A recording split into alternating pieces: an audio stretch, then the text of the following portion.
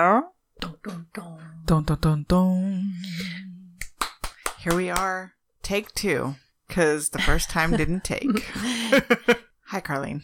Hello, Alma. How are you? Delicious. Yeah.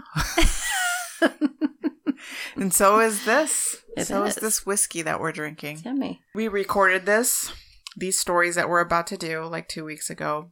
And if you're paying attention to our Instagram and our Facebook, you'll know that when I went to edit at the beginning of this week, the whole audio was like pretty much trash. So, wah. But we get so to we're do doing it again. Do-over. It's okay. Do-over. Do-over with a whiskey night. Yeah. I just wanted to, because you're not going to get to hear this, I bought this really cool wine on the last episode. It was called Phantom, and it played into our episode. But you and posted my story. Yeah. Did I post it? I think you posted a picture of it. I can't remember. Oh, yeah, I did, huh? I think so. I did. All right. I have my story. I love how I get something in my head. And see, now at least I know, like, I'm going to look that up right now. What? That I don't argue with you. I just look it up right now and look it up. You're all right. so funny. Have you had any really good readings lately? I mean, there are always good readings. Well, I mean, But, you know, like something that's like freak the shit out of you? No, nothing like that. But I will say, my house is so freaking active. Is it? That something happened the other day, and I texted the kids, and I was like, all right, this happened. And then, God, what was it? And then I realized I debunked it. So I was like, okay, I don't have a ghost doing that to me. But they are making a lot of noises in my house. Like somebody's really trying to get my attention. Like making a lot of, moving things. And today, before I came here, I was sitting on the couch and it started vibrating. I was like, okay, that's weird. And then, of course, are you sure you didn't fart? Yeah, no. Then I was like, is it the fan? I was like totally going through this debunking process. And then I was like, wait, what was that? It was the weirdest vibration feeling, but it was only on like one cushion, right? Not my ass cushion. It was only on one cushion. Yeah. I was just like, it was popped so into weird. My head what happened when you walked out here.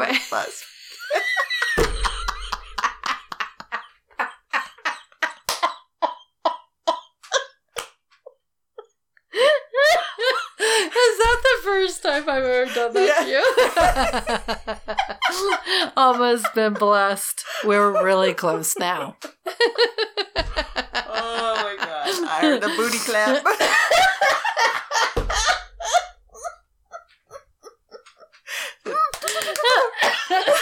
Listen, I mean, I'm just going to make it real with you, okay? I used to go into the kids and be like, God dang it, I got to tell you guys something. And then I would just let it go. And they'd be like, so now anytime I say I have to tell you something, they're like, no, don't.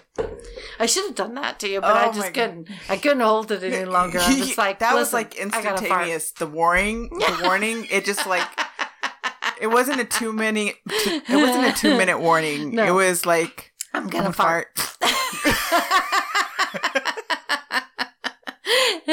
Yeah, there was no tighten of the butt cheeks or anything. Oh my God, that was hilarious. That was hilarious. I must have laughed for an hour after that. Even the next day, I woke up and I was like, because your reaction to it was hilarious. You're like, your butt clap.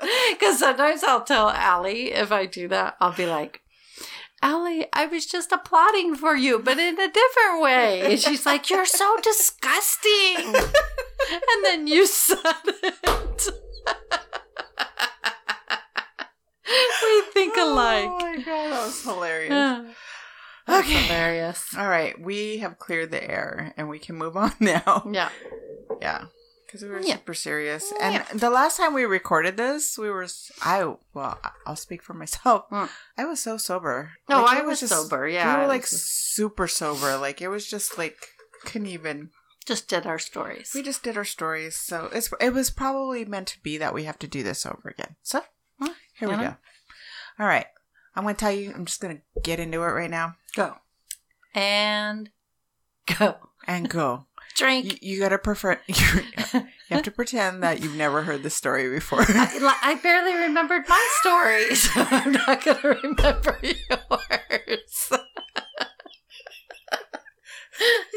Oh, God. All right. So mine is on the Phantom Killer murders. Wait, can I tell you something? Yeah. So I was talking to a client yesterday or the day before or whatever, talking to the client, and it was a guy, and we're really deep into conversation, and I had... And you farted. No. I made an abrupt movement, and my hernia popped out.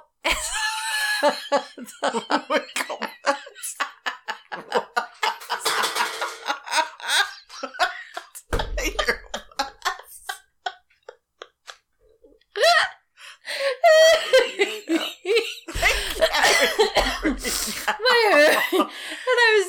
I go, oh, ha, ha, oh. Did he think you were channeling somebody? It seriously felt like I had an alien, and I'm trying to play it off. And I'm like, oh, making all these noises. I thought that we should drink whiskey all the time. Yeah, we're way more fun on whiskey than wine. Yeah, whiskey and tequila. Oh, yeah, that's a fun one too. Yeah. All right, I'm sorry, but I just remembered that because I was like, the hernia popping out was pretty funny. Well, you're trying to be professional and serious with this poor person. You know, I just realized my birthday's in like a couple days. Well, actually, what? No, it's going to be on the 2nd. June 2nd? Yeah. It's your birthday. It's my birthday. It's my birthday. What are we going to do? I don't know. What should we do? We might have to record the next podcast. Since we're doing a do-over on this one to catch up. What? June 2nd. I'm going to put that in my phone right now. That is on a weekday. Look Look what June says. What? Wine? Pretty what? No. Didn't even know that. I'm looking at my calendar. Crazy. It's a Tuesday. It is a Tuesday. Tipsy Tuesday. Tipsy Tuesday. We're going to have to do something. I don't know. I have nothing on my calendar for Tuesday. Nothing. Maybe you should just come over and we'll just watch Outlander. We'll binge Outlander. Yes. Oh my gosh, I'd be so happy. Let's do that. I'd be happy too. Even though I watched them. It's me farting. Has to be faster than that. It's a slow one.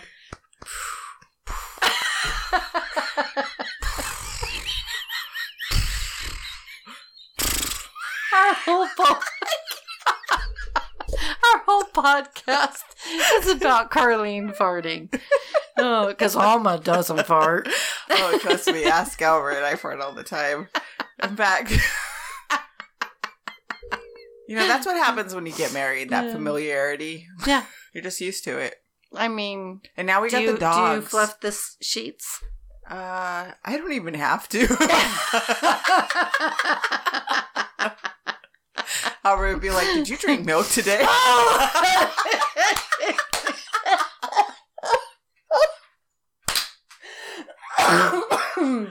Okay. Oh my God. And we digress. That's amazing. I think we should just do this for the whole podcast. We should talk about farting. Oh my God. Have a whole podcast about farting. Okay, so hold on. I called a radio station. Pull my finger. You almost did. I thought you were pointing. I called a radio station because they were doing this whole thing. It was who are they? 104.7. Mm-hmm. Those guys. Anyway, they were doing this whole thing talking. They ended up talking about farting or whatever. And so I call them and I'm like, "Hey, this is Carlene. I'm your queen of farts." And that was it. They lost it. They were cracking up. They're like, "You're the what?" I'm like, "I'm your queen of farts," because they were talking about farting. And so I'm like, "I'm your queen of farts. I love fart talk. Like, it's my favorite topic." And so they played it on the air. And then I had everybody calling and saying, "That was you, wasn't it?" And I worked for a mortgage company. So the loan officers were calling. Oh and my God. And then even Are my you sister, serious? me and my sister worked for the same company. And so like my sister was getting calls and going, was that your sister? Like everybody knew who the Queen of Farts was. Carlene. Carlene. And Queen it of was Farts. broadcasted on the radio. Not the Queen of Hearts, the Queen of Farts. Queen of Farts. Mm-hmm. Anyway. I mean, how long ago were you working for a mortgage It's been company? a long time. But it was those guys. I'm just trying to remember if it was 1047. But I'm pretty sure it was. Pretty sure. Alrighty. Okay. Are you Okay. ready? Are we Okay. ready? Are we ready for my story? Oh, Time for a thank story. You. The bell. The bell. So it's the Texarkana Moonlight Murders. Wait, say that again? The Texarkana Moonlight Murders. Okay. It was a string of serial murders that took place right after World War II in Texarkana. Texarkana. Texarkana. Because I remember when you said that last time, I was like, Right. I've never heard of Texarkana. Yeah, it's like literally right on the border of Texas The and border? Arkansas. The border. The border. The border. All right. Border Okay. Yes, I of remember. Texas Okay. and Arkansas.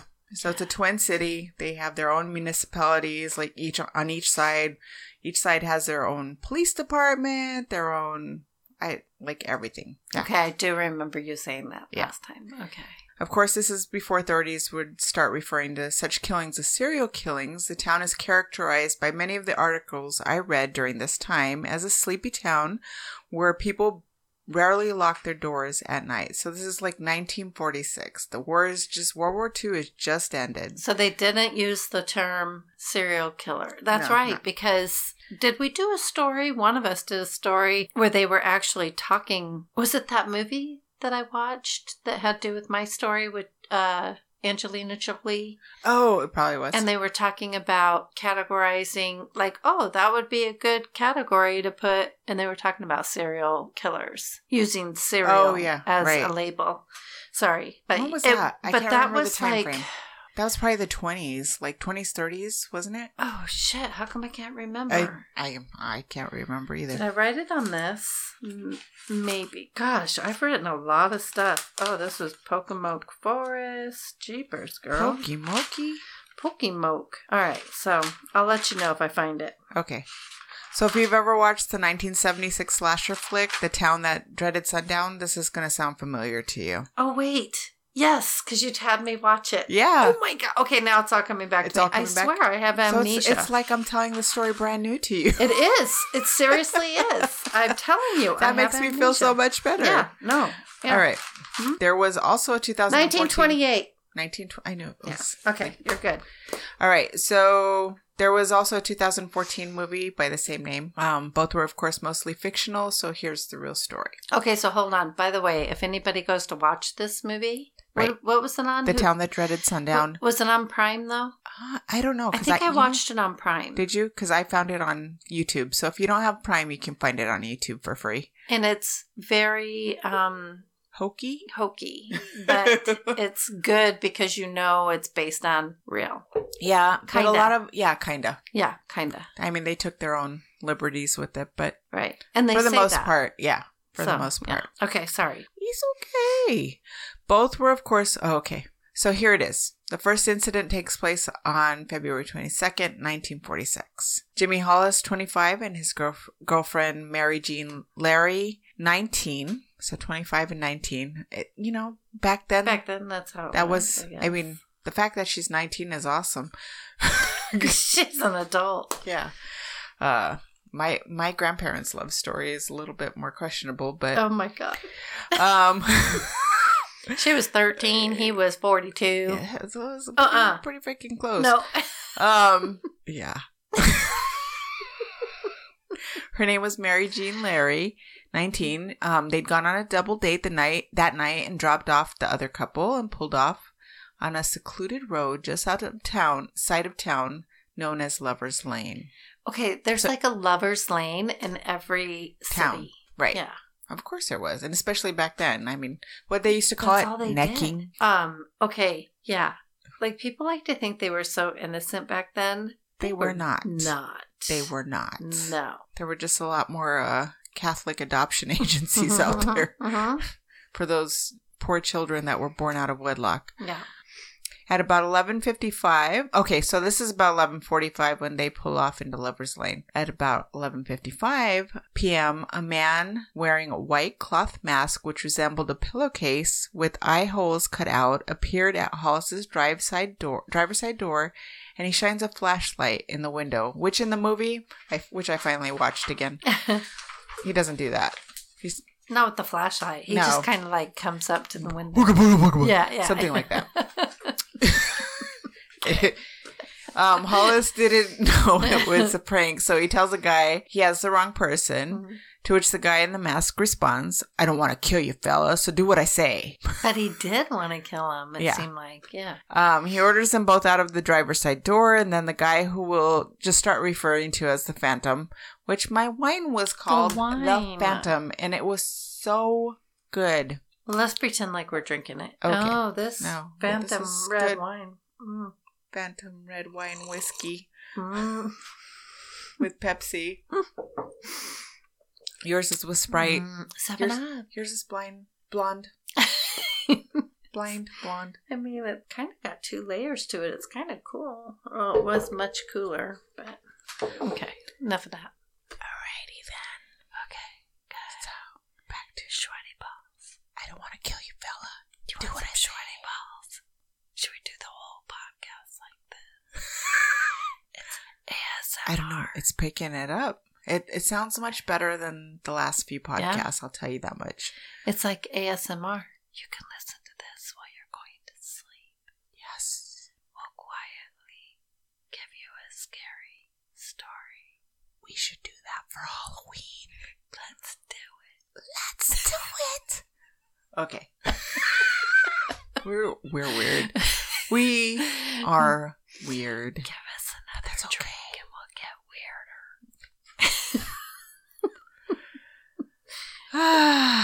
Snap out of it. Okay. So where was I? He was up at the window and he said, I don't want to kill ya. He orders them both out of the driver's side door. Yeah.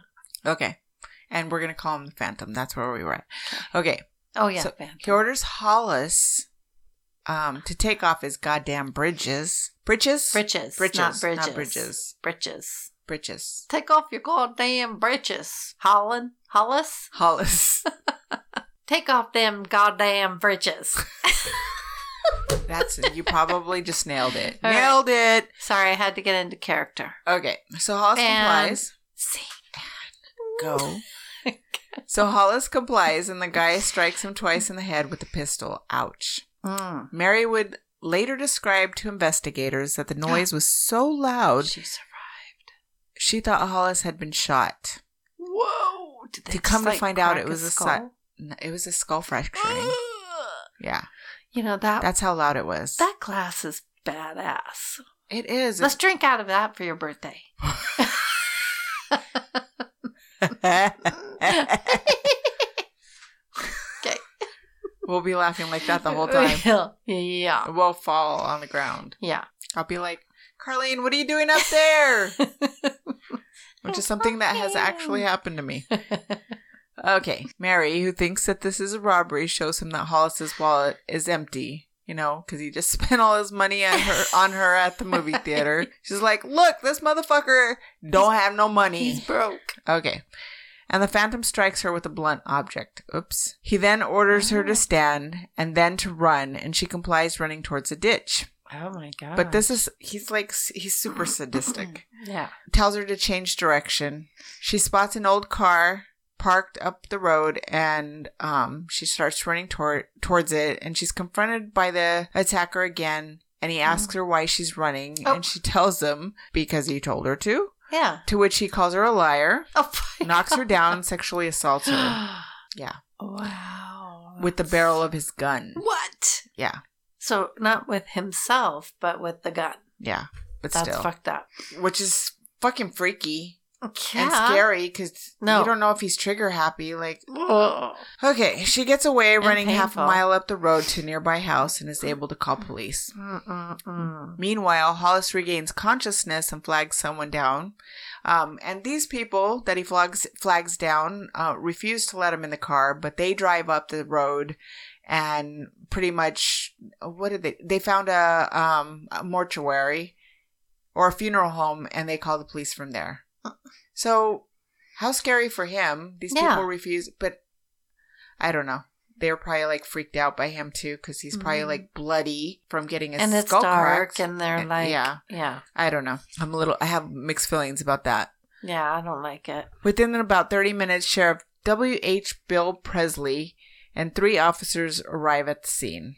Like, remember we've talked about this before back in the 40s and the 30s? Like, everybody has a name like W.H. Yeah. And 3 officers arrive at the scene. By this time, the Phantom is gone. And they find Hollis pants about 100 yards from the car.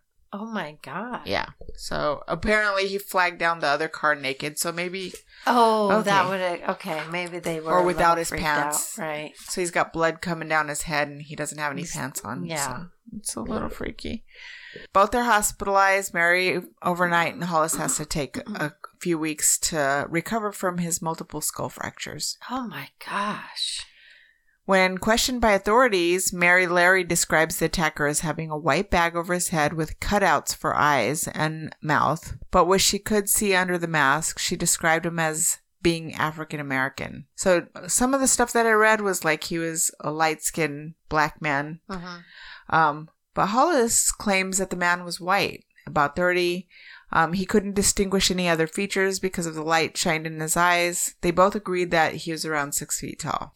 They gave Larry a harder time with her account, thinking that she knew the assailant. I think they thought they both knew the assailant and they were covering up. And also, both of them are going through divorces, so they're not completely divorced from their spouses. And so, back then. Yeah. But they gave more credence to his account, but you know how they thought of women cheating on their husband. Yeah. So, there's that. Wow. That's interesting. Yep. Jimmy Hollis was quoted as saying, "I know he's crazy. The crazy things he said made me feel that his mind was warped." The police didn't really investigate further, thinking it was pretty much a one-off. Like, just a crazy person. Who's to say they couldn't caught him sooner if they did? Right. So what date did I say that was?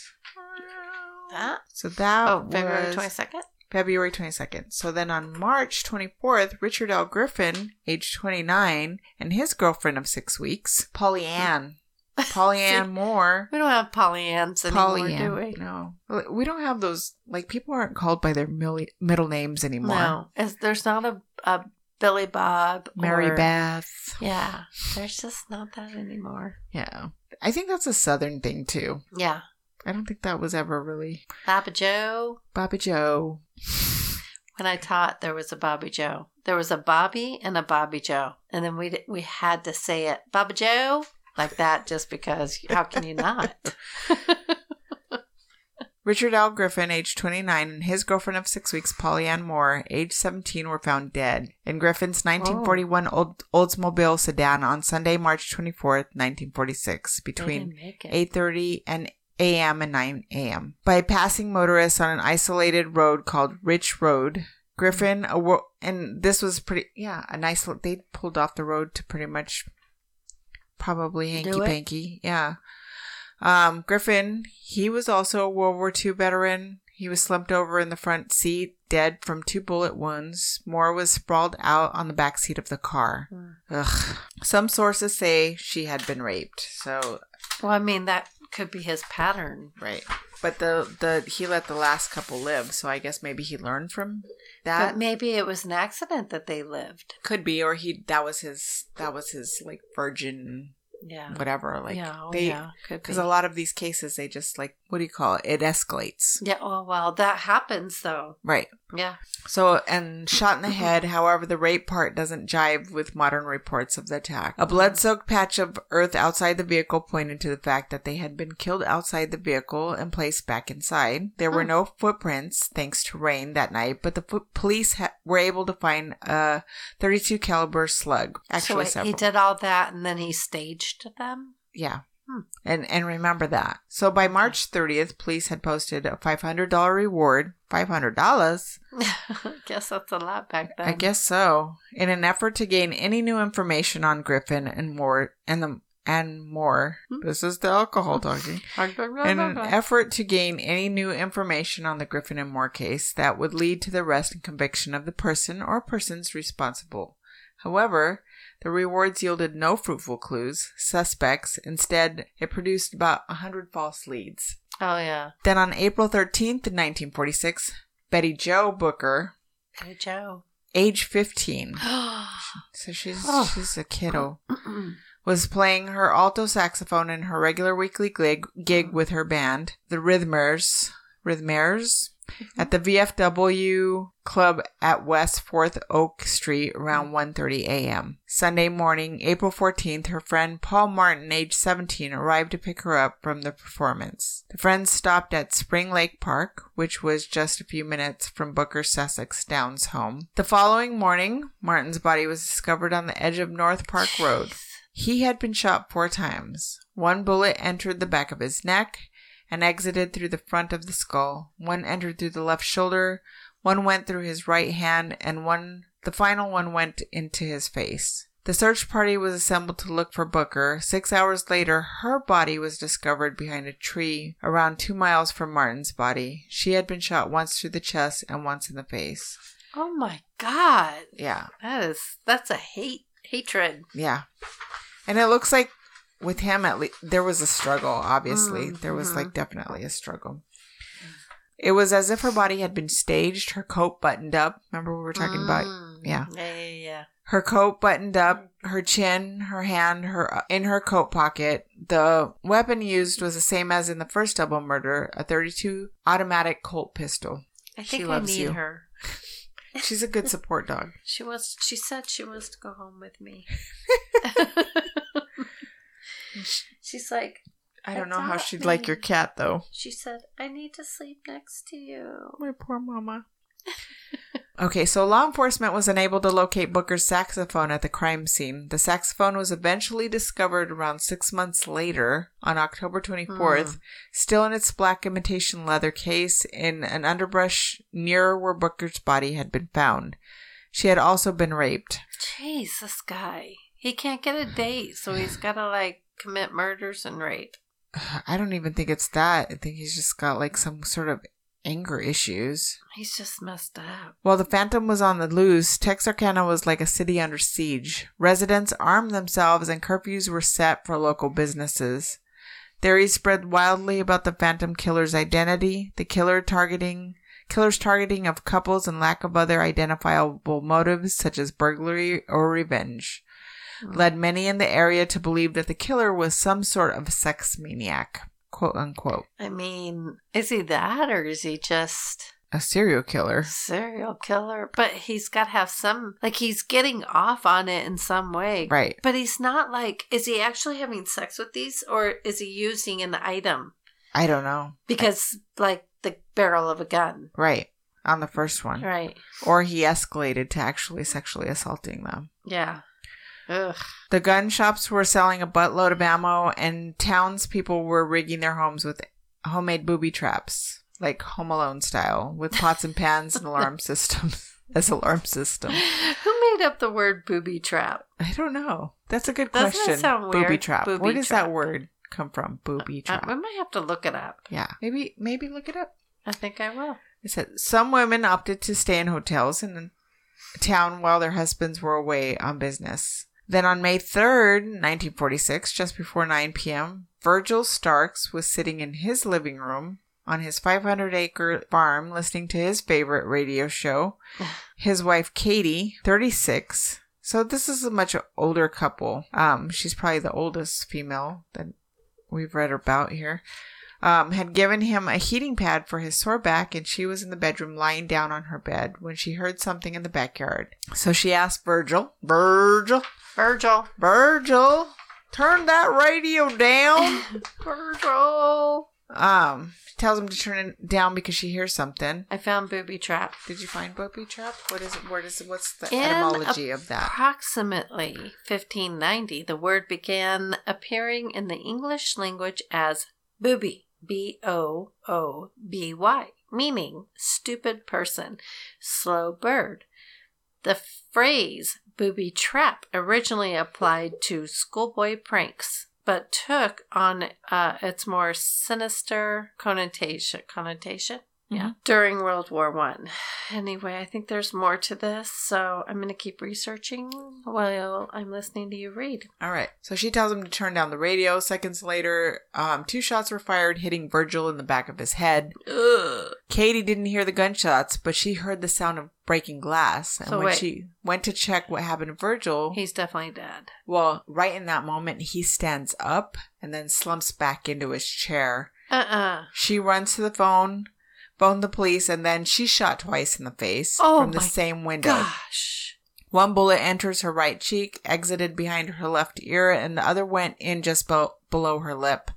So I'm just giving you these details because she keeps going. Oh my God. What breaking her jaw and splintering out several of her teeth before lodging under her tongue. Oh my God. And after all that, somehow she manages to get away. She heard the killer coming through the kitchen window, so she turned around and ran through the dining room, through the bedroom, down the hallway, through another bedroom.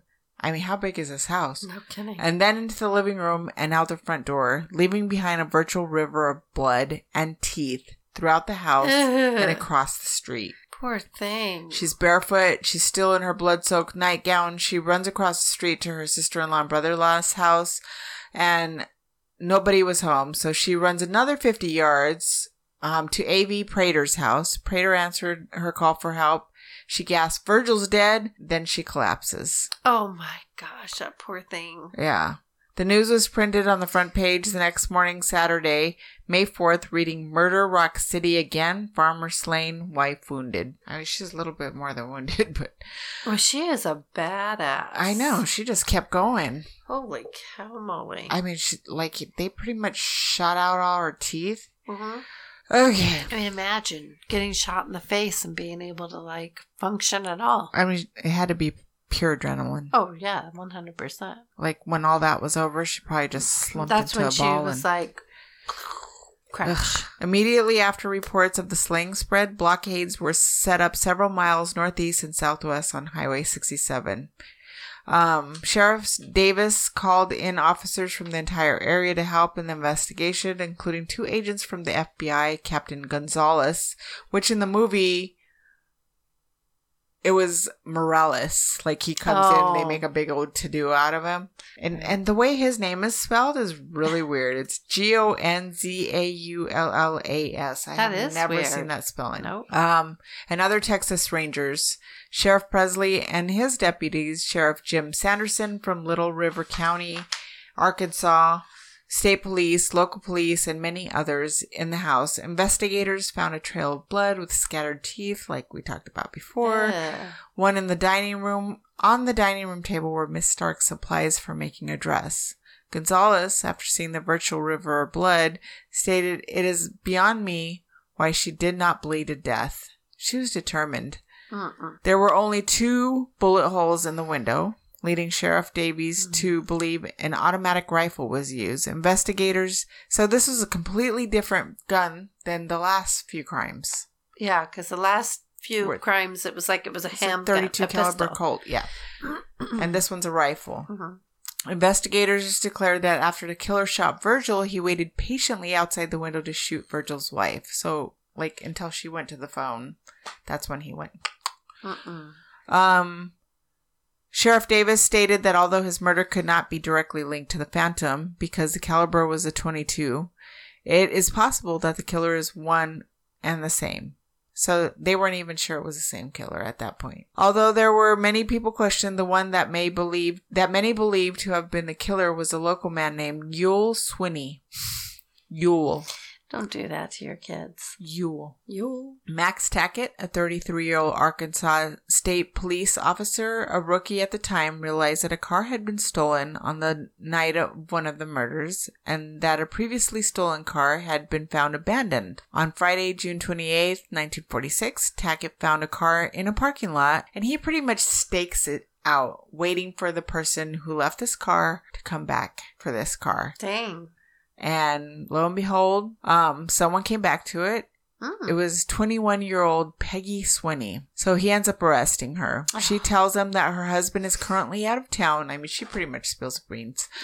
Currently out of town trying to sell another stolen car. What? They catch up to him. The man was Yul Swinney. Soon after arrest, he reportedly made what might have been incriminating statements about being a murderer, such as a fear of being sentenced to the electric chair. Oh.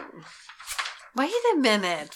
What? Yeah. Why don't I remember any of this? You don't remember this? Where were you? I don't know. Okay. And we were sober. Well, okay. Okay. Okay. Says when police questioned Swinney's wife Peggy, she confessed. I like that long pause in there. Says when police questioned Swinney's wife Peggy, she confessed in great detail that he was the Phantom Killer. What the hell? And that he had killed Betty Jo Booker and Paul Martin. They do not do this in the movie. Yeah.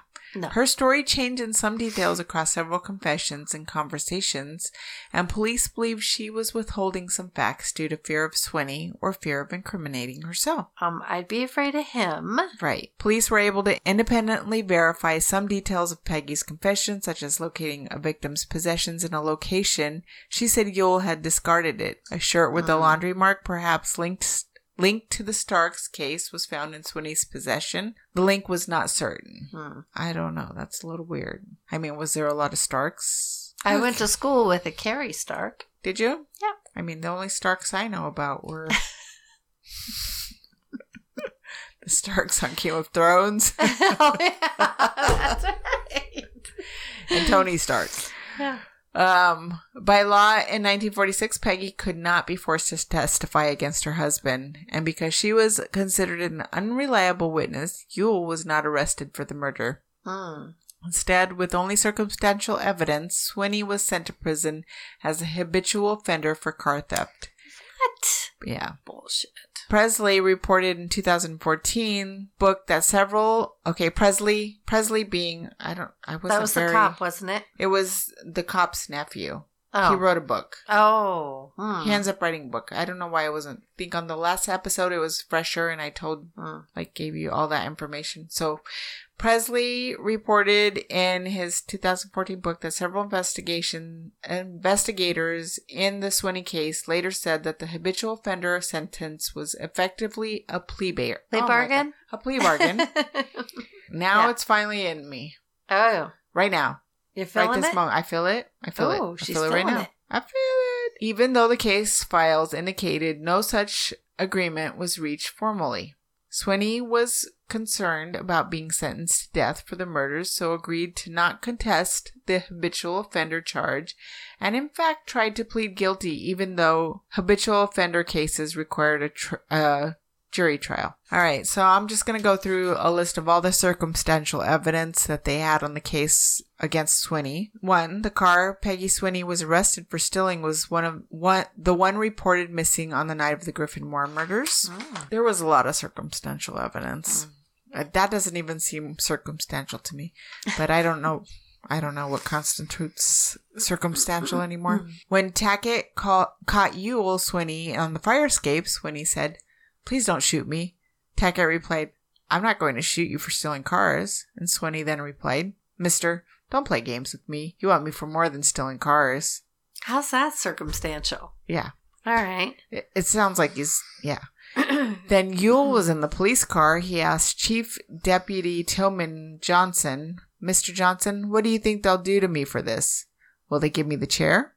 Johnson responded with, "You won't get much, maybe 5 or 10 years," because he's thinking car theft. Right. "They don't give you the electric chair for stealing cars." And then Swinney replied, "Mr. Johnson, you got me for more than stealing cars." Right. So obviously he thinks he's guilty of something. Right. Mm-hmm. When a lawyer told Peggy that her husband was being held for murder, she exclaimed, "How did they find it out?" Peggy took officers near the spot where Paul Martin's car was found. She said she had walked into the woods there, and the officers found a woman's heel prints in that area. Huh.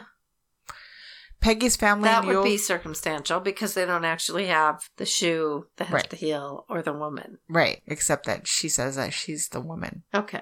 Peggy's... but it's still circumstantial It's because still she takes it back and circumstantial. she ends up not testifying to the fact because she can't testify. I mean, if they against her actually husband. had a shoe, Right. they might be able to say that it's True. something. Peggy's family and Yule's brother-in-law believed... I've seen people... They've put people in jail or in prison for way less evidence than this. So, I... You know... Because sometimes he you must have can... known somebody. Okay. Oh my God. We may have to do my story later. There's updates on the Lachlan or whatever her name is. Oh! What is Lori... Yeah, Lori. Vallow. Vallow. Where did I get Lachlan? I don't know. I don't know either. All right. But anyway, that they can base a case on her on circumstantial evidence if they need to. Right. If they have enough of it. Because there's... If they're good, you know, It might be just the way that case is, like, laid out because... the Jesse Shockley case. Oh. That was all circumstantial Right. because That's they true. didn't have a body. Right. That would have been like the everything. Right. Otherwise, a lot of it was circumstantial evidence that put her away. And just think, okay, so we were talking about this the last time. They actually had fingerprinting during this time, 1946. Yeah. I forget about And that. I didn't realize that fingerprinting went Yeah. that far. It even went further back than that. I But didn't know that. unlike now where it's like a database and it's all done through computers, you literally had to go through fingerprint cards and like match them one by one. I mean, which Right. had to be a painstaking like process. Yeah, So, I mean, it probably wasn't widely used at the time. probably not. Okay, where was okay? Sorry. Peggy's family, Yule brother-in-law. I believe Yule was okay. Peggy's family and Yule's brother-in-law believed Yule was the Phantom.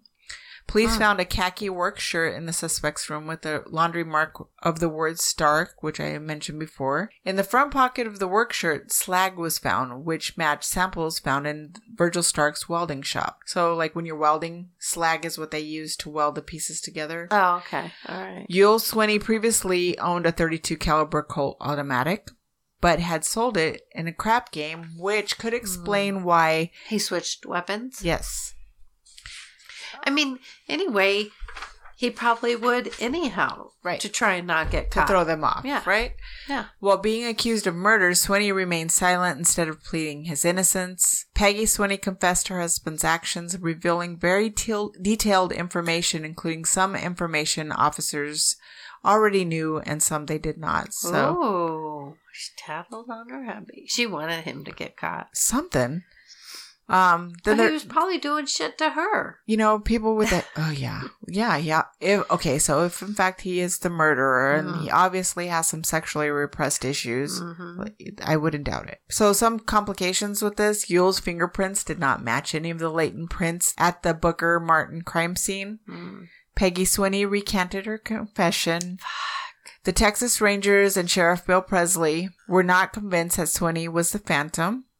But his nephew later on, like after he's pretty much like, there's a book out there. He's done all the research. He thinks that this is the guy. This makes me want to get the book. Yeah, I totally want to get the book and read it. Okay, Swinney denied being the Phantom and never made a confession. Officers including Bowie County Sheriff Presley, Miller County Sheriff's Texas City Chief of Police Runnels, and both state police departments worked day and night for 6 months trying to validate Peggy's Swinney's story of her and her husband's whereabouts. They deduced that Peggy was not telling the truth and that on the night of the murder of Booker and Martin, the couple was sleeping in their car under a bridge near San Antonio. So there's that. So that was another one of the problems. Unknown as either a sick prank or a true confession, an anonymous woman, this is later on in 1999, she contacts the family members of two of the victims, once in 1999 and the other in 2000, apologizing for what her father had done. But Yule Swinney was not known to have had a daughter. What? Yeah. Okay, dum. Yeah. So, and then the Phantom Killer killed 5 people, injured 3, all in 10 weeks' time. Ugh. He was never heard from again, although some believe that there are links to a 1948 cold case involving the disappearance of 21-year-old Virginia Carpenter from Texarkana. However, Swinney was in prison. I don't know how to spell. Let me do it. I don't know. Okay. All right. He was in prison during that time in 1948 when this person was murdered. All these years later, the town of Texarkana seems to have leaned into the trauma and notoriety of being called the town that dreaded sundown. Many locals were even extras in the 70s version. And every year around Halloween, the movie screened at Spring Lake Park, not too far from where the murders took place. What the hell? Is kind of that weird is to me. super weird. So, yeah. Freaks. Okay. That was my story of the Phantom Killer murders. Story now. And we are now recording. We took our little break there so that Carlene could go fart. That was hilarious. No, but I did go pee about 5 dozen times. 5 times. Like, we just took an hour in between. Pretty much 45 Did minutes. It was a while. Damn. We had some pizza. We had a conversation. I mean, all I did was mention Jack in the Box, and she pulls out pizza. Right. Just whipped it out. She's Had like, it waiting. "Hey, it was in look my what I back have. pocket. I have this under the table. I always keep pizza. Just in case. You know. I'm refreshed, though. In case of drunkenness. I swear, I feel like you get drunk super easy. I know, except for the last time. That's what I'm telling but you. I'm the one who doesn't ever drink. What was that? It wasn't us. Farted. It was Shorty. We're gonna blame it on Shorty. She's snoring under the table. That was hilarious. It sounded more like a... No, it's her. She was like... Was it? Yeah. Oh my god, that's so funny. That Snorty. Was very loud. We call her Snorty sometimes, not Shorty. Snorty. She's like, you're talking about me. What? She was just asleep. Snoring. She probably woke herself. All right. You ready? I'm ready. And go. Take 2. And okay. This is going to be a surprise to me too, because I literally can't remember your story. I couldn't remember it either. So, surprise to both you know of why? us. Because usually when I edit, I've listened to it several times and then but that's okay. Yeah, well, when I do my stories, I know them pretty well, but for some reason I could not remember. You had to refresh yourself? I just finally looked at it and was like, oh, that's right. Okay, my God. Okay. So I will just say it is paranormal in the sense that weird shit happens to the people that are there. Okay. But you don't really know what. Okay. Does that make sense? Yeah. Okay. I can't wait. It's on. I literally can't wait. It's kind of long, but if I don't do it all, then it kind of... And it's not even everything. I had to chop a lot out. Okay. Okay, so it's the Cecil Hotel. Oh, yes. my God. Yes. Why didn't I remember that? Yeah, see? Wow. Yeah, because you wanted to do it. Yes. Well, you wanted to do it once, but up on a time. I was so excited the last time because Yes. we had a conversation. Yes. Okay. All right. Okay. It's now called the Stay on Main in LA. All right. Downtown, Skid Row, LA is where it's at. Where it's at. Where it's at. Okay. All right. Anyway, it was also the inspiration for what is it? American Horror Story? Mm-hmm. Yeah, for their hotel series. Which I did not watch, but I did see the previews for it. And I was like, I don't know if I saw it or not. I'm telling you, I only watched the first 2 seasons. And then, I started watching the 3rd season. And I was like, I was kind of turned off. So I just don't like watching them by myself. I've seen the one that's called The Cult. Mm-hmm. I've seen that one. The one that has to do with the pigs or the people coming in the... Mm-hmm. So I don't know what they're all called. But I only watch them with my kids. I'm not going to sit at home by myself and watch these weird-ass, scary... I have a hard time twisted watching them shows. only because, the way my mind works, I will fall asleep and dream about it. Yeah.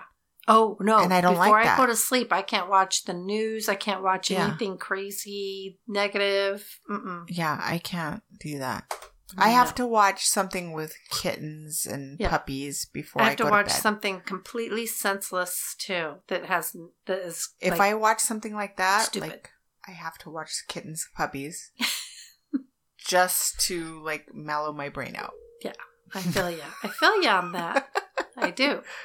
Although I do like stuff like that. It just, it got really, I mean, it was dark. It is super dark. So it was like, it got. Oh, I watched the circus one or whatever. Mm-hmm. I watched that one too. Mm-hmm. They're very, like, who thinks of this shit?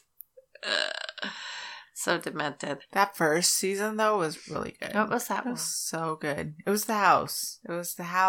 Oh, okay. Yeah. Like they're, which happened to be in LA. The haunted house happens to be in California somewhere. What? Yeah. Wait, it's on, for real? It's in LA. Like a for real house? Yeah. It's a real house. Did we do a story on it? No, we haven't done the house. What? But the hauntings aren't. Oh. Yeah, but it's on the tour. It was on the tour of haunted houses. And I can't remember which came first, the chicken or the egg. Huh. But yeah. Interesting. I'm Yanni.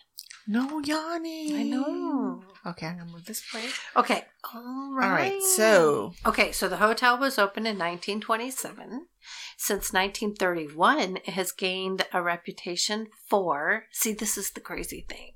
Like, it's not like it has murders and suicides, but it gains a reputation for weird shit. Right. Okay, so it gains a reputation for suicides and other violent deaths. Just as it began, it quickly was hit. Okay, so it's like it was built on cursed land.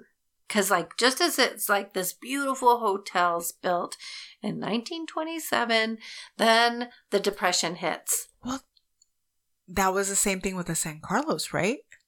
Yes. The Depression hit right after the hotel was built. Kind of like that. So it's like, what kind of throws that at them? Does it have to do with the people that are building it? Right. Does it have to do with the people? Does it have to do with the building or the land? I don't know, because actually, like, if you think about it now, it's surrounded by ick. Mm-hmm. With all the homeless and, because it's called Skid Row. Right. It's even got more homeless people now. Right. So, like, that whole area is just the. Well, there's a lot of stuff in Hollywood, too, that's pretty freaking crazy. Yeah. I mean, yeah. Is it Hollywood or it's downtown LA? It's just. Downtown LA. Yeah. Which is, yeah. I mean, they kind of all blend together. So the Depression hit. It was something else that happens. Like, I have to clear my throat a lot. Okay, so the last time before we started talking about this, you started talking about the scratch on your arm.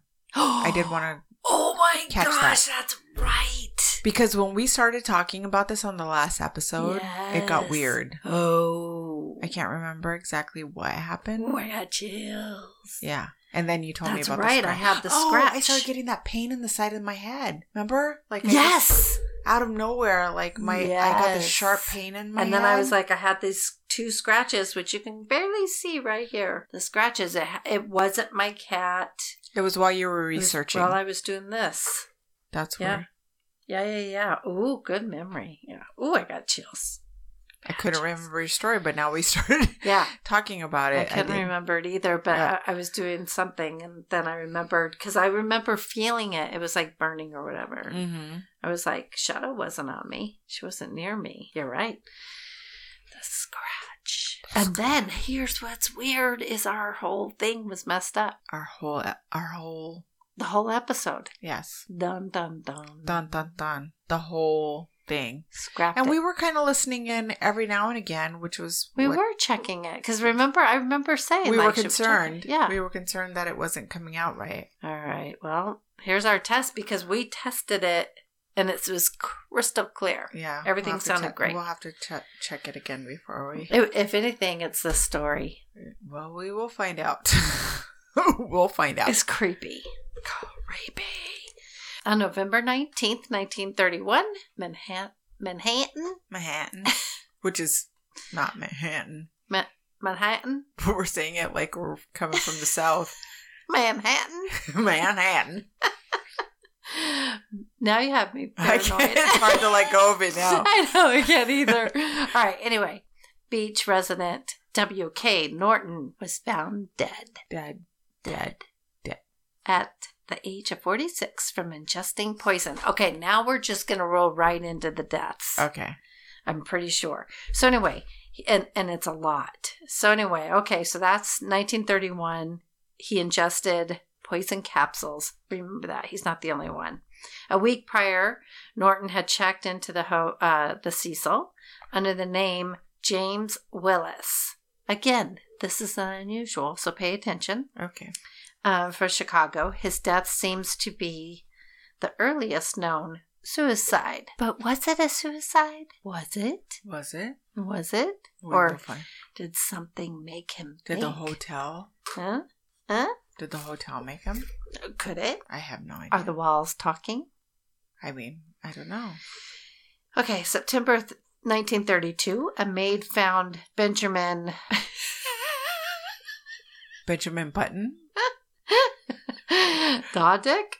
Was he like I can't in say a bathtub? Anyway. Did he go in as an adult and he came out as a baby? We're just going to call him Benjamin because his last name sounds dirty. I want to hear it now. Dodick. Dodick? Dodick? Dodick? Dodick? Okay. D-O-D-I-C-K. Dodick. Sounds dirty. Dudick. Dodick. Anyway, Benjamin okay, Dodick. enough. Anyway, he died at age 25 from a self-inflicted gunshot. Okay. Another suicide, supposedly. Okay. Anyway, he shot himself in the head, they said. No suicide note was left behind. Okay. Okay, how often does that happen? Not very often. No. In late July 1934, former Army medic Sergeant Lewis D. Borden was found dead in his room at age 53. His throat was slashed. Ooh. With a razor. Now, come on. Did he do them to himself? That's what they say. Okay. He left several notes. Okay, so he kills himself by slashing his own throat. I mean, it just doesn't make sense. He left several notes, one of which cited poor health for his reason of committing suicide. Okay. Right? I mean... Ew. Hold on, I just want to check something. A lot of death. The whole thing. It's all death. This is what I mean. Like, it may not be like ghosts and goblins making bumps in the night, but the whole thing is deaths. Oh, I skipped the big introduction, I guess. Oh, no. This is about, okay. You know who. Okay, so anyway, back to my story. Okay. In late July 1934, did I already do him? Yeah. Did you? Yeah. Just look at all this. Ugh. I know. So March 1937, Grace E. Margot fell from the ninth story window. Ninth story window. Whatever. She fell from a window on the 9th floor. Okay. That sounds better, huh? To her death. She died. To her death. She died. Her fall... Oh, wait. Her fall was broken by telephone wires, which were wrapped all around her. So she didn't die immediately. Okay. They were wrapped all around her. And then she died at the hospital later. And then police could not determine her cause of death, if it was a suicide or an accident. Like, did she accidentally fall? Did she lean out the window? Did she I don't know. trying to catch a butterfly? Like, what the hell? I don't know. Did somebody push her? Oh. Nobody knows. That's interesting. Right? She was in the hotel room by herself? Well, nobody knows. Because, I mean, there's nothing there to... There's no evidence to say otherwise. Right. Okay. I mean, it doesn't even say that it fell from the 9th story window. It doesn't say it was from her room. And there's like windows like down the hallways and stuff too. So it's interesting that a lot bizarre. of these hotels, you can't open the windows anymore. You can't anymore, but this one you can. Really? Yeah, we'll get to it. Okay. But this one you can. It's bizarre. But there's I mean, it kind of sucks because have you ever gone and you're like, oh, you just want to open the window and it has a nice balcony, but you can't go out to it? When we were in Las Vegas at the Mandalay a few years back, couldn't open those windows. Yeah, it kind of sucks for people who don't want to jump. I would never stay there again now. No. Not after everything that went down in Las Vegas. It was from the Mandalay. Oh, yeah. But when we stayed, it was way before that. You know, I have clients from that. Do you? Yeah. They're much better now. Ugh. But sad. I worked with them so much that when it was Dateline or something, did a whole thing on it from like the beginning to the end, that I was having flashbacks as if I was there because of all the work I was doing. I actually told the girls that. I was like, it was the craziest thing. I was like, I couldn't watch it. I had to shut it off. I was like, I was crying. I was like, and it wasn't me. It was from working with them and kind of inhaling their feelings and stuff. It was crazy. My cousin Bianca, she sat in on a podcast with us before. Yeah.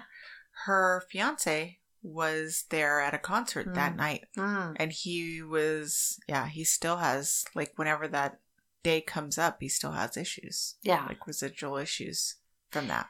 Yeah, I remember working with one of the women. I met her mom and she was like, thank you. I'm like, thank you. What did I do? She's like, when that happened, I lost my daughter. And then she started talking to you and I got my daughter back. And I was like, oh my God, that's like amazing. I'm so happy I'm able to help her. Right. But those girls, those women are so strong what they went through and how they dealt with it. And then they were determined to not let the bad guy win and ruin their life and their future. So they even came here and went to the outdoor concert that was here. I think it was like at Tempe, Ten Lakes or somewhere.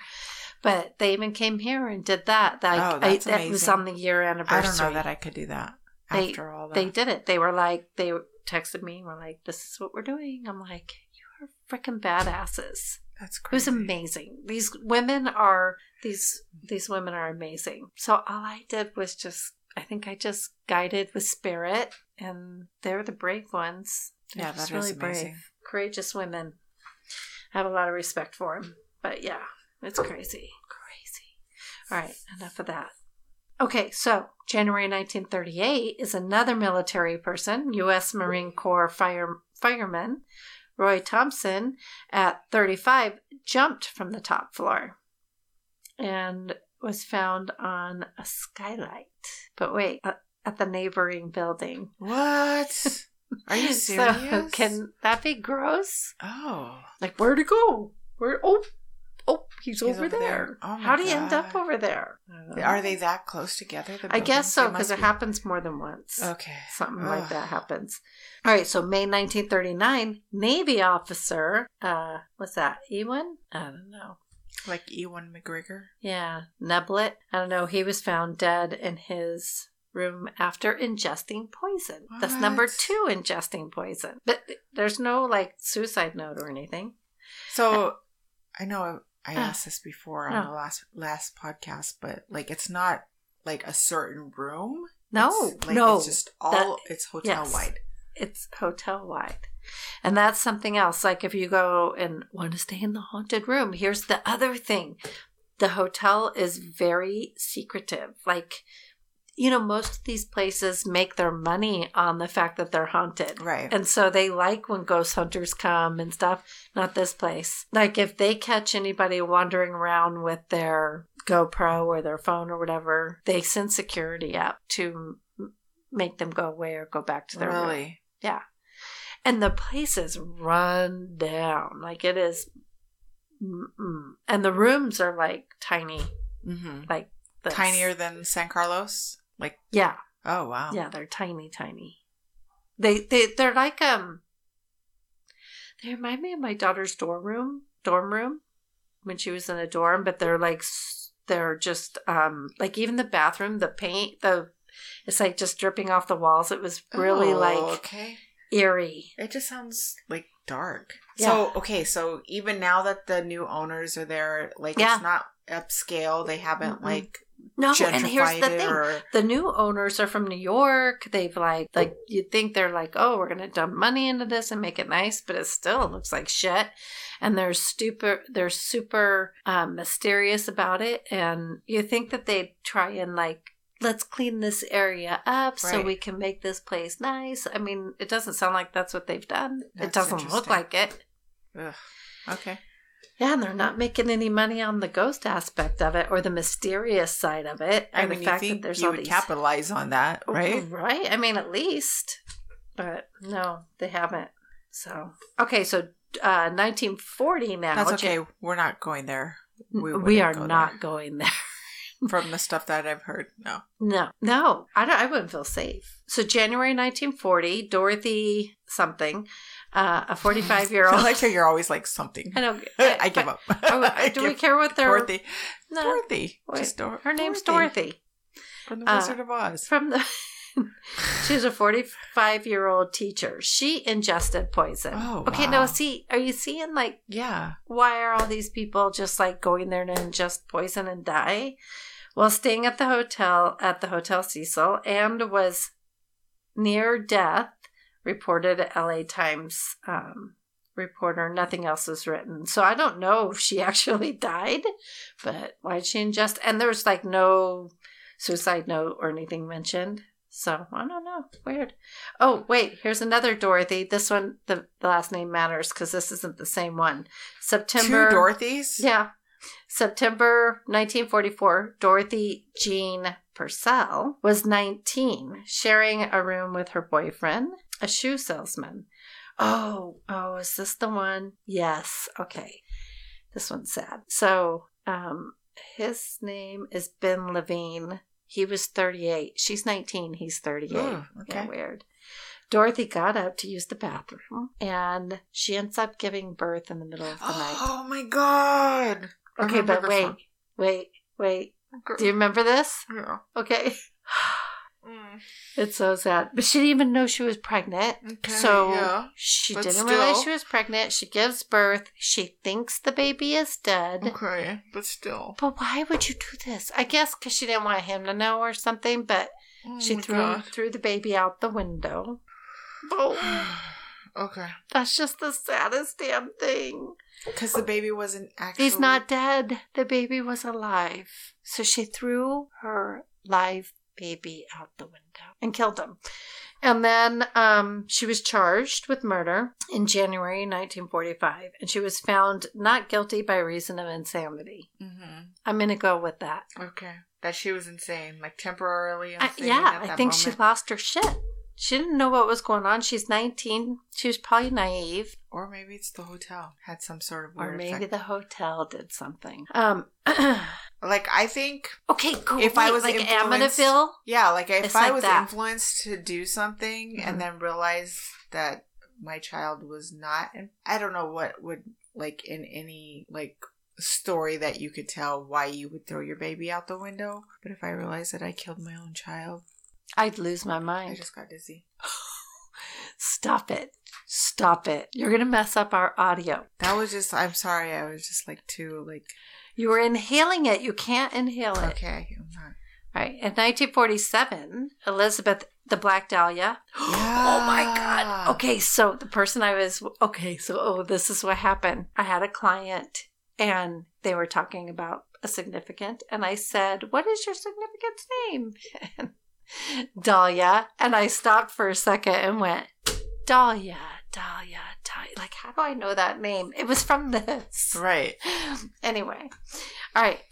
1947, Elizabeth Short, a.k.a. the Black Dahlia, if any of you know that story. I think we should do that one. Yeah.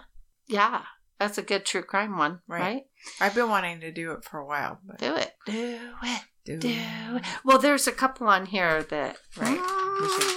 Yeah. Okay. It was rumored to have been... she was rumored to have been spotted drinking in the hotel in the days before her murder that went unsolved. This is one of the LA's longest unsolved murders. Dun, dun, dun. That's crazy. Yeah. One of LA's longest, that out of all the murders, that's the longest unsolved one. That's insane. That's crazy. Very crazy. All right. November 1947, Robert Smith, dies after jumping from, here we go. Another one. 7th window. From the 7th floor window. He jumped, supposedly. Like, did he? Or did something is there something in those walls? Like, wasn't there something with the Amityville house that did, like, poltergeist type thing? Well, Amityville, like, that one to me, I'm still on the fence whether that one was actually haunted or if the people were like trying to capitalize on that one. Oh. But the theory is that theory. That it's had like a poltergeist or Yes. something, right? See? Why can't this hotel? But there have been other hauntings where, like, whatever it was, the spirit or whatever has, like, influenced the people, like, basically, like... To do things. Yeah, jumped them. Right. And taken over them. Oh, yeah. Did I tell you about the client I had that I pulled 5? Oh, what? That sounds really dark. You don't like that stuff.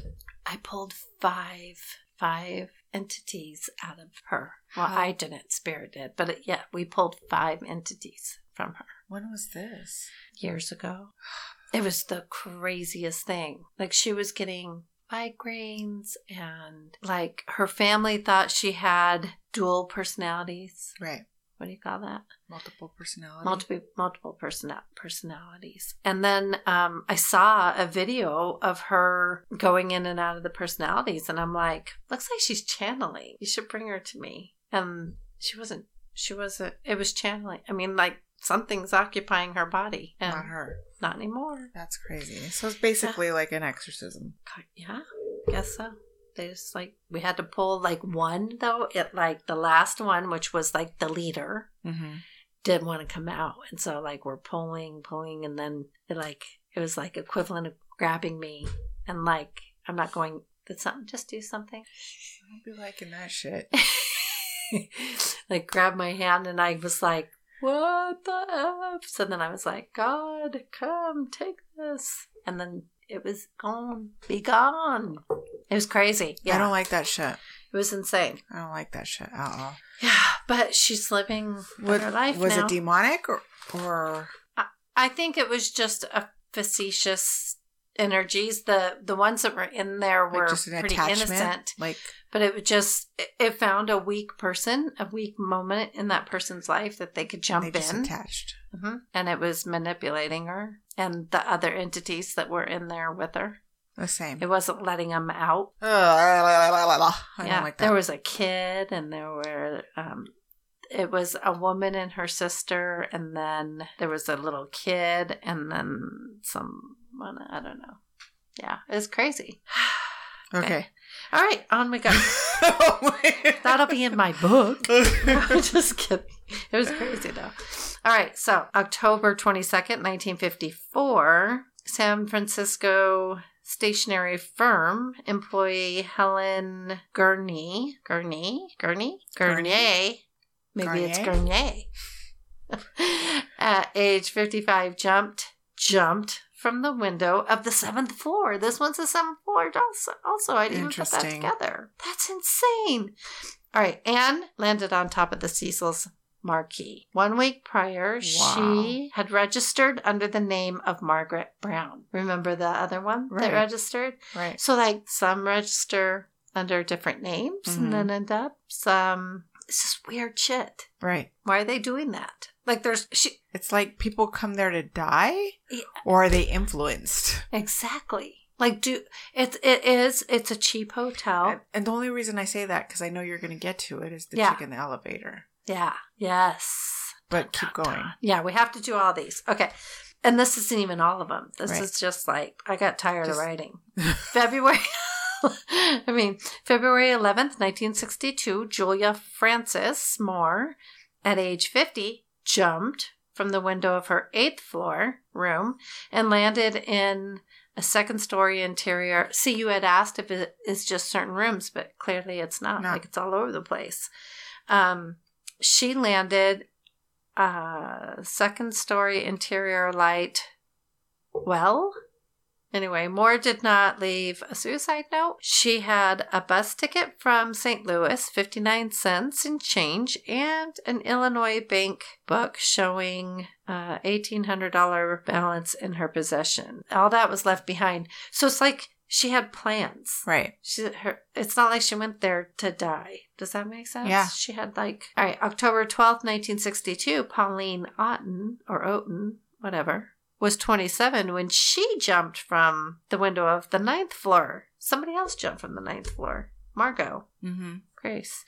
Anyway, after an argument with her estranged husband, Dewey. Dewey had left the room prior to... Dewey. Dewey. Why do people name their children Dewey? I don't know. But Dewey, why'd you leave? Because he left prior to Pauline's suicide. When she jumped out the window, oh my God. Okay, this one. This one's so super sad. Okay. So she jumps out of the window and she lands on a 65-year-old man who just was walking by. Okay. Yeah. Poor guy. His name was George. Poor George. Yeah. Killing him instantly. And they know that he obviously didn't jump with her because of how he was positioned and all of that. Yeah. Super sad. God. So you're just walking by and a body lands on you and kills you instantly. Super sad. Anyway, June 4th, 1964, a hotel worker discovered Pigeon Goldie Osgood. This could Pigeon? Yes, this could this could be another story. Osgood, a retired phone operator, dead in her room. She had been raped, stabbed, and beaten. Okay. Oh. And her room was ransacked.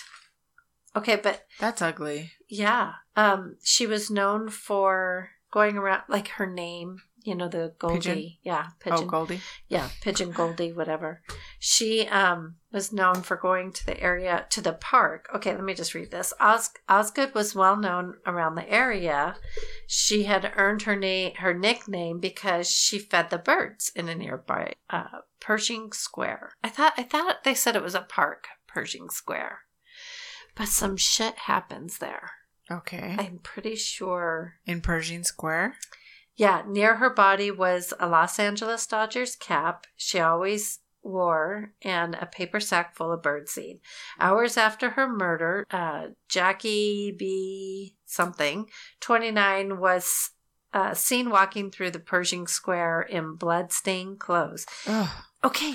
But he wasn't, he arrested, charged for the murder, but was later cleared of the crime. Osgood's murder remains unsolved. Ugh. Okay. How come that's not a longest running one? Well, Dahlia came after. 1947. Or Dahlia came before. Yeah. Okay, but there's something about this park. I thought I read something else that had to do with this. We might have to dig for this Osgood, because I think there's more to it.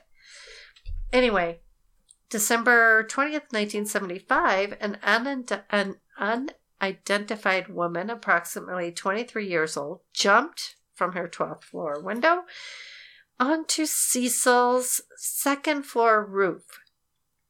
She was registered at the hotel. Oh, wow. On December 16th under the name Allison Lowe. See? She registered under something else. Like, what's up with the aliases? I don't know. And was staying in room 237. I don't know why they're saying something about 237 because none of these other things mention a room. September 1st, 1992, a black male was found deceased in the alley behind the Cecil. Authorities believe he either fell from or jumped from or was pushed from the hotel's 15th floor. Okay, that's pretty broad. Okay. Are you ready? I'm ready. Okay. Okay, you guys. This next one is freaky shit. And this is what led me to this story. Because there's actual footage. And this is like a recent thing. It was February 19th, 2013. Her name was Alyssa. Alyssa? Mm-hmm. Or Elisa? Alyssa. We'll go with Alyssa. Okay. Anyway, she's this little Asian girl from Canada. And it was on January 31st, 2013. Was when she was last seen at the hotel. And she is from Canada. She came to LA by herself. She went to San Diego and went to like the zoo and stuff. And then she had some issues, but it seemed like she had gotten some of her issues together, like bipolar and some depression issues, but she was taking her medication and stuff. And it seemed like she was doing well, so she was traveling alone. It was like she took a hiatus from college. She was a second-year student, I believe. And so because she was taking this hiatus from school, she was traveling. Okay. And I know her family was very worried, so she was calling her family every single day, sometimes multiple times a day, but she was calling them every day. Just checking in. Yeah. And so on this particular day, she did not call, and that's when her family got worried about her. Okay. She was seen by some employee on this day. Also, she was seen at a bookstore. She was looking at a particular book and having a conversation with an employee at the bookstore that I guess she frequented there, kind of, anyway, chatting them up. And they knew her, and that was like a last sighting of her too. Okay. Okay, so on January 31st, Alyssa was expected to check out of her room at the Cecil and head to Santa Cruz, but she didn't check out. Alyssa, we already talked about college student, second year, already did all that. You guys, you can just edit that out. I got ahead of myself because I got super excited. So the last she was seen was by this. Oh my God, I jumped ahead of myself. I'm super proud of how I did that. Rolled right into it. I didn't even think I'd remember it, but it's such a good story. I mean, it's not a good story. It's a sad story, but right. It's an interesting story. Okay, so you can go onto YouTube and see the actual footage of the last time she was seen at the hotel. Like, there's actual footage of her to be seen at the hotel. Yeah. And it's creepy. That's the elevator, shit. right? Yeah, the elevator scene. That's super creepy. So, and be careful, because I was watching one, these young guys had posted, and they chopped it all up, and they have like, do you see this? Do you see that? And then I was like, oh, no, I'm going to go back to the original, the real ones, and they manipulated the videos, so don't fall for all that. Okay. Just go watch maybe we can put the link. Yeah. Did We definitely will. Okay. We will. All right. Yeah, you did send it to me. Okay. All right. So her family not hearing from her on the 31st and obviously worrying about her. I mean, your young daughter is traveling alone, in a pretty crazy place. Right. LA. Not a great neighborhood. No, not a great neighborhood. And she didn't check in. So they called the police. And her family's from Hong Kong. So, it's all, I'm sure they've been here for a while, but in Canada. Right. But it is still foreign land. So anyway, I don't know. But they're freaking out. So they call the police. They did not search every room of the police went to investigate, and they did not search every room because they can't, because legally they have to have a warrant. Well, yeah, and they have to have probable cause to search every room. Right. And at this point they don't. So no crime was committed is what they said. On February 6th, a week after Alyssa's disappearance, police had decided to send out flyers with Alyssa's image and description, posted all over the neighborhood and online. And that brought media attention and more awareness to the fact that this girl's missing, that they don't know where she's at or whatever. And then a week later, on February 15th, without any sign of Alyssa, the police release a very strange video, which is the surveillance video of her in the elevator. And it shows her waving her arms all over. First, it shows her going in the elevator, and she kind of crouches down, and she pushes all the buttons. Right. All the floors. The elevator doors never shut. You guys know when you go to an elevator, how many times have you had to put your arm in there to it stays open the whole time. I do remember. Yeah, the elevator stays open the whole time. So she goes in, she pushes all the buttons, and she kind of stands off to the side. Doors never shut. Then you see her peek out, and then it's almost because did she hear something? Did somebody call her? So she peeks out. And then it's oh shit. And she goes in and she hides in the corner of the elevator. Right. And then it's she's terrified of now something. She's spooked out. Yeah. Right. And then she kind of steps out, and she does these weird steps 1 foot out, then another foot out, then moves to the side. She does a box step. Right. And then she goes back in the elevator. And again, these fucking elevator doors are not closing. Right. That is the weirdest thing to me. To me, that was So, but is that the time she goes out and it looks like she's having a conversation with somebody? No. Okay. Then she kind of goes back in, and then she comes back out and standing out again. And then she kind of maneuvers off to the side where you can't see her. Mm-hmm. And then when she comes back into frame, it looks like that's when she starts talking, if I'm remembering correctly. Her hands are animated. She's going crazy, like talking to somebody. But she's not afraid when she's talking to him. It's almost like she's making a point because she's doing, you can see me with, like she's taking her pinky finger and she's taking her other hand and she's like, and this and that. That's what it looks like, right? Okay, so it's like she's, and this one and that one. And she's like, but she's yelling and she's flaying her arms all over the place. And she's like very dramatic and her fingers are all wide open. And I mean, people make note about how and you dramatic. said she was bipolar, so that so makes you it could think be of, manic. Yeah. She could be having an episode, which that's a theory. Right. That kind of gets debunked, right? You know what I'm talking medications. About? Right. So she flaying all around. Okay, so once she's done yelling at whomever she's yelling at, if anything, she doesn't run away like she's afraid of somebody. She turns around and walks away. And then that's the last of anybody seeing of her. Right. But if she was afraid and something was chasing her, wouldn't she have ran off? Right. She didn't. And then, so, like, her medications, she'd been taking them? She hadn't been taking them? Well, hold on. I'll tell you in a second. So, jumping ahead. Yes. So, on the 15th, that's the police surveillance. Okay. It was like a week later after they did that surveillance. People now that are staying in the hotel are calling the hotel lobby and whatever, and they're reporting that their water pressure is really low, that the water tastes or smells funky. There's at one point they're saying there's video of this too. Right. On YouTube. They turn the water on and it comes out black. I don't know why. And that for a few seconds and then it goes clear. So people are drinking this and taking showers in it. And so they send the maintenance worker up to check the water towers because they don't know why this is happening. So these water towers are humongous. Like they're giant tanks that are, I have the measurements 4 by something, whatever. I'll tell you when I get to it. I know I have it on here. It totally makes me think of that movie, Dark Water. Did you ever see it? I don't know. With Jennifer Connelly? It's like she moves into this building with her child and there's like this huge stain up in the ceiling.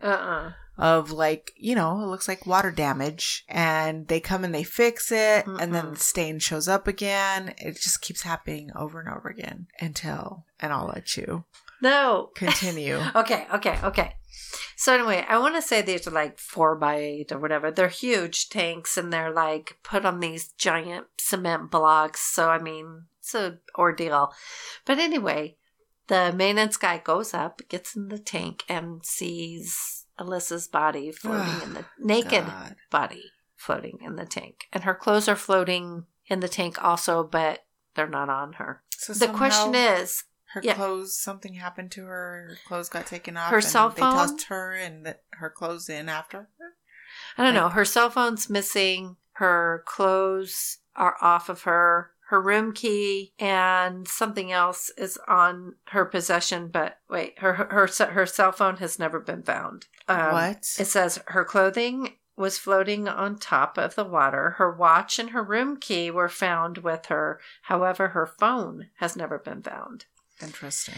But so there was no evidence of trauma, sexual assault, or suicide. Toxology showed her normal prescriptions as well as Sinutab and ibuprofen, which not a crazy amount, just a small amount, and a very small trace of alcohol, like 0.02 grams. Right. So like the tiniest amount. Who's to say she didn't take some NyQuil? I don't know. You know what I mean? Like it was a small amount, but no recreational drugs were present, and her regular medications. So that's why they ruled out, like, some people were like, well, it's her bipolar or whatever, but she was still taking her regular medications were in her system. So everything looked normal. And did you say, like, the lid on the water tank was like super, super massively heavy. It's so heavy that, and I even think that it like has a special lock so people can't get in there. Right. And then to like get up it, you have to get the ladders. Like the ladders just aren't hanging there. Like they have to get the ladders and climb up it. And she's a tiny girl. It would take a lot for her to work her way up the towers. But first of all, let's just talk about how did she get out there?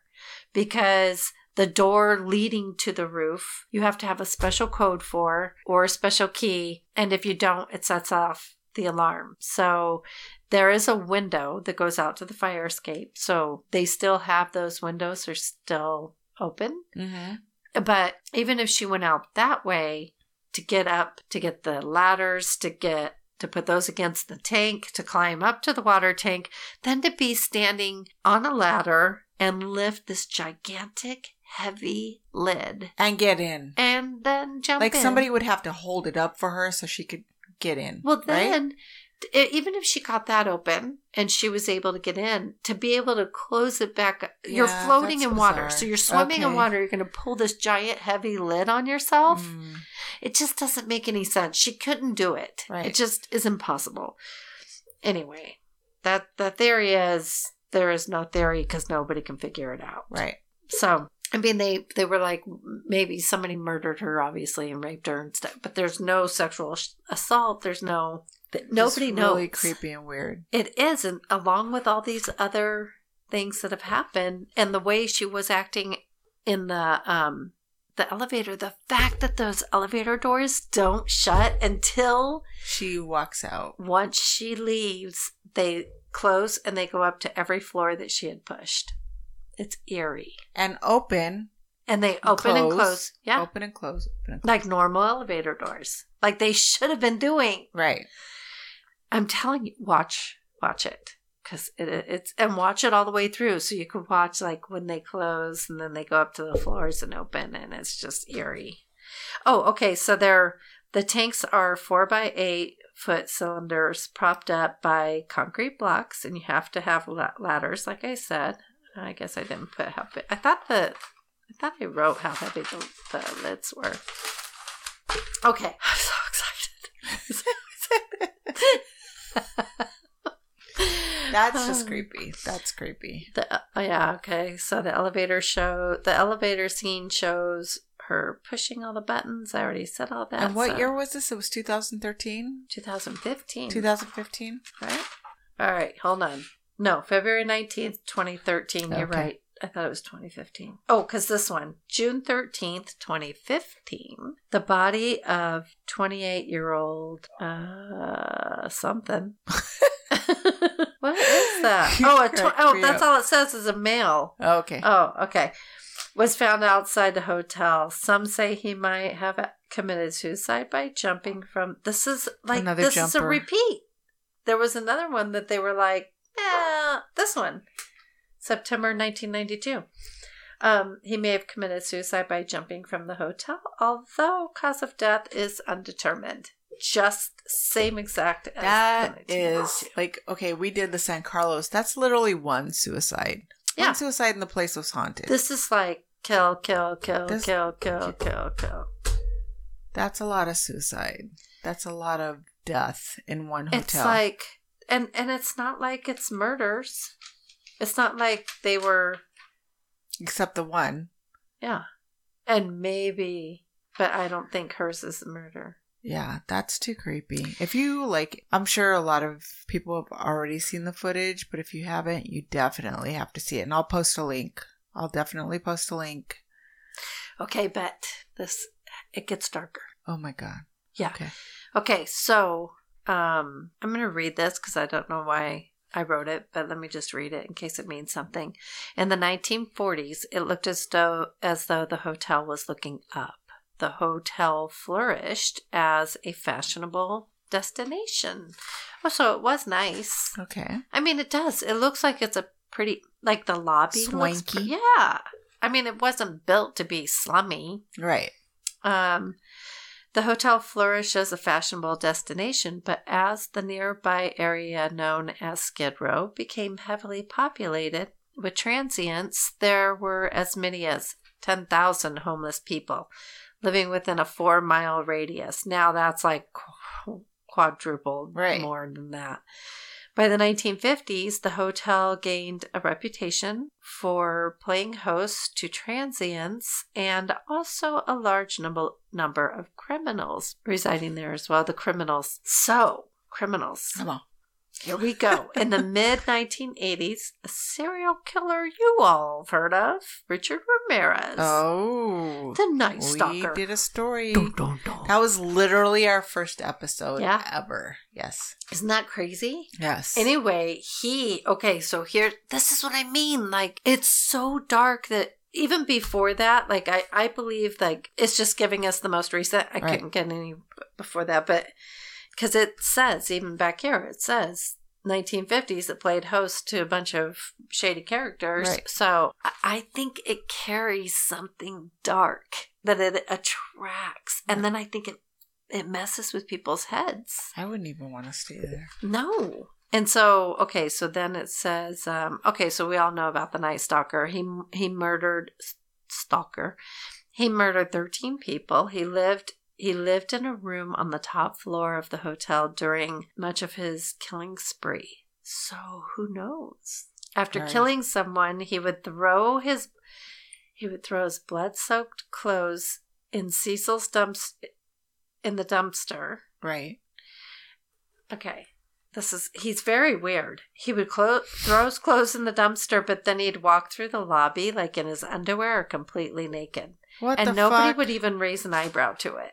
Okay, because everybody was walking around naked? Because they're all weird. They're probably all high on something, or just the hotel holds weird people. And maybe they're all under some kind of weird trance. What do we know? That's weird. Right? So nobody even batted an eyelash. No. Dude's walking around the freaking corridors completely butt-ass naked. Yeah. And nobody's even reacting to that. Journalist Josh Dean wrote, he'd walk around in his underwear or naked, and no one raised an eyebrow. Unbelievable. And there's more. At the time, Ramirez only paid $14 a night. Jeez. That's super cheap even for back then. Yeah. Because that's not, hey, I was visiting, what was that? Was that the 2000? Oh, that was the 80s? Mm-hmm. I was visiting my sister in Hollywood in the 80s. And it wasn't cheap. It was gross, but it wasn't cheap. In 1991, this is one that we could do too. Austrian serial killer Jack Unterweger. Uh-huh. Have you heard of him? Well, I'd like to say no, but we did this before. Oh, you did? I can't convincingly. No, tell me. No. We did this. Oh, we did this. Have you heard of him, though? No, not until you mentioned it last week. I thought you guys did a story on him. No. Anyway, he strangled prostitutes. You have a good memory because I can't remember shit.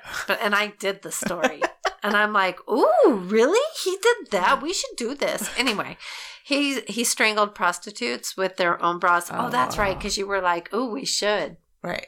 Anyway, he strangled prostitutes with their own bras. Also chose to reside at the Cecil because of its connections to Ramirez. Wow. That's so gross. Hey, bro. Can we be buds? Yeah. Hey. Because this area around the hotel was surrounded with prostitutes. By this time, Ramirez is long dead. In 1991? Right. I think. Did he die that soon? I can't remember. It's surrounded with prostitutes. This is right. Okay. Jack stalked his prey time and time again in search of new victims. One prostitute he is believed to have killed vanished right down the street from the hotel, at which time he claimed to have been dating the hotel receptionist. Ooh. So, that's his girlfriend, yet he's creepy. killing all these prostitutes in the area. Weird. In 2011, the rate was $75 a night. Ooh, he died in 2013. Who? Ramirez? Mm-hmm. Mm-hmm. That was soon. That's close to now. Right. That's freaky. New York developers signed a 99-year lease. 99 years? Wow. And That's began a long time. Yeah. Who signs a lease for 99 years? And then just lets it stay shitty. Ugh. Anyway, they said that here they say they began renovations, perhaps hoping to erase the blood from the walls. But in videos that people show, if those are their renovations, they're not doing so great. Much. But what will erase the curse? What will erase the curse? Honestly, I believe it. I think there is a curse in the foundation of that place. So, and I'm not talking about like, oh, it's on Indian ruins. Oh, I think there is darkness. Well, I mean, okay, even set aside like curses and whatever, that many suicides, like if these people like legitimately went in there and they like were suicidal and that was their last dark day and they were done, that's a lot of darkness. Just that by itself. Yeah. Because all these people carrying this, like, whatever heavy burdens made them kill themselves. Take away curse. Why are they attracted to that place? Right. To do it. And then not to mention the psychotic killers that are attracted to that place. Yeah. Ugh. Yeah. And you can't say, oh, well, there's killers there, so maybe they're the ones that are killing the people and they're making it look like a suicide, but it's not, they're not consistent enough. Right. It's not like that. That's crazy. So you don't have any like actual like, sightings, like other than that? Okay, so there is a photo. I sent it to you, didn't I? I think you did. It's on my thing. There's a photo that a kid took. I think it was a kid that took it. And he just happened to catch this like ghostly type figure on the side of the building. Mm-hmm. But otherwise, they don't let anybody go in there. And the people that do kind of sneak their way in there, to me, they're not really getting anything. They're just kind of touring the building, but they're not getting any ghost stuff. It's said like Ghost Hunters and Ghost Adventures have done stuff in there, but I looked everywhere and could not find a trace. All right, now I have to look. Yeah, if you find it, you might find it because I couldn't. That's creepy. Yeah, and I tried, I got on Hulu, I got online, I was looking up anything, trying to look through all the episodes, couldn't find it. So if you can find it, great. You're good at finding that kind of stuff. That's creepy. But those are the only two. I said Ghost Adventures and Ghost Hunters, but that's I don't even remember that. No. Honestly. No. I mean, those would have been pretty great episodes and memorable. You would think. And you would think they'd get a lot if there was anything. But, I mean, they're pretty secretive about letting people in there. And if you look, even on YouTube, there's one guy, he's in there and he's being pretty low-key about walking around. And security gets him. Yep. They're like, you're not filming, are you? He's like, no, I'm just walking to my room. Right. But not even anybody like in their rooms, like no recording or trying to get EVPs or nope. I went through a lot of that's how I kind of was getting into it. Interesting. But nope, I didn't That's weird. I didn't get any. That's why I'm like, it's not our normal paranormal, like where there's ghostly sounds like everybody's and stuff. Got like some sort of story. No, I mean, there was one where they were talking about like the water faucets going on, the lights flickering, normal things like that. But to me, the more paranormal part of it is people killing themselves. Right. Like going to stay there and not coming out. Right. Like what's making them do that? They're being influenced. Yeah. And especially Alyssa girl, the one gal that sounds like her life was just like she had plans. Yeah. She wasn't. No. And Alyssa Lamb is her name, the Asian girl, the girl from Canada. And what about her? Like, I don't know. It's just, she's just having a good time in LA. Why is my nose all of a sudden all weird? Puppies? Puppies. Okay. But anyway, why, so if you look it up, it's Alyssa Lam. But hers didn't seem like, she was staying in a room with other people. And then they were like, she's getting on our nerves. She's weird. Okay. So she went and stayed in her own room for like the remainder of her time there. But other than that, she wasn't she seemed like a normal college kid, having fun, hanging out with people, kind of then, just doing her thing. Yeah, that's creepy. Yeah. Definitely not a destination. No, and I wouldn't want to go even investigate it, because what if? Yeah. Mm-mm. It's too weird. But to me, that's the paranormal part. It's like you can't explain it. Right. It's fucked up. So many deaths. So many suicides. What about the ones that are going in, jumpings, like changing their names? Like yeah, why? Going in with one name, then dying with another. Huh. It's just weird shit. That is weird. That's a whole lot of thing. weirdness. And then to place. broaden it out even more, like that whole area is just full of depressing ick. It's just ick. Anyway, it that's like my happy story. Depressing dick. Depressing dick. You definitely don't want to get your dick there. Go to Disneyland, but don't get your dick there. Oh, wow. All right, girl. I'm done. That was your story? That's it. That was your story. I mean, I'll come up with something more ghostly next time, but this was pretty freaking wicked to me. That is wicked. Yeah. That's a lot of death in one place. All right. That's it. Now that we're depressed, completely depressed. All right. Say? Nothing. I just wanted to give a shout out to my niece, Brittany, and her boyfriend, Tomas. Aww. Because they listen to us. I just want to say hi. Hi. Thank you for listening. Yay. I think it's cool when you find out that people listen. It is. It's super cool. People that you love, people that you know, and it's just like a surprise. Oh, well, my friend Cindy texted me and was like, "Hey, what is the stuff to your podcast?" And I'm like, "Wait, you listen? You listen to us? I know, oh isn't gosh, it like that's so awesome?" Yeah, I love it. Yeah. I love finding out that people. Or like when listen. my kids' friends say they listen. For the longest time, I was like, I didn't really even put it on my Facebook. Like, it was just kind of, I was... Girl! Like, yeah. Because people that you know are a little bit more critical, you feel like they're going to be more like, oh, okay, what's Try telling people you talk to dead people. Yeah, well, yeah. That's something people are critical about. This is true. This is true. Having a podcast about true crime and paranormal, that people dig. And people dig that you talk to dead people too. So, you just have to be able to say it, because then there's also the people that don't dig it. Right. No. Yeah. There's a lot of people that are like, okay, whatever. Then you have to be like, sure. I don't care. If it's not your cup of tea, then so sorry. Alrighty. I just don't talk about it with them. Exactly. Yeah, can you tell? Huh. Can you tell right up, like, do you get like a vibe? Or yeah, I mean, I could tell, like, if we're talking about it or something that's making somebody uncomfortable, and I just don't talk about it, right? Or I just don't bring it up unless somebody else does. It's just like religion and politics and all that other stuff, right? As soon as you see people start squirming in their seat, then you're just like, okay, we won't talk about this. Yeah, Let's change the subject. I certainly am not going to push my views onto you, right? But I will say, you're missing out. You're missing out if you don't. And it's usually because people are afraid. Right.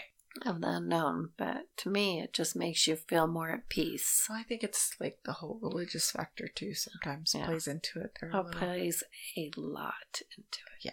And then there's the people that call themselves atheists who, well, I just don't believe in anything. Okay. Okay. Well, so that sucks for you. So sorry. All right. Anyway, enough of that. Enough of that. Well, that was our show tonight. Hope you liked it. Hope you liked it. Thank you guys for listening. All right. Stay sane out there. It's a crazy world healthy. Right now. Stay healthy. Stay healthy. Meditate. Do what you got to do. And stand up for what you believe. Exactly. That is okay. It only takes one person to change something. Right. So do it. Don't just sit there and think about it. I do that all the time. You sit there and think about it? I do. And then I'm like, you know what? I should have did this. I should do something. So we should do something. Anything. All right. We'll do it tomorrow. We'll do it tomorrow. Because we are procrastinators at heart. And tomorrow, there's always tomorrow. We're hardcore procrastinators. All right, guys. Thank you for listening. I'm Alma. I'm Carly. Good night. Bye.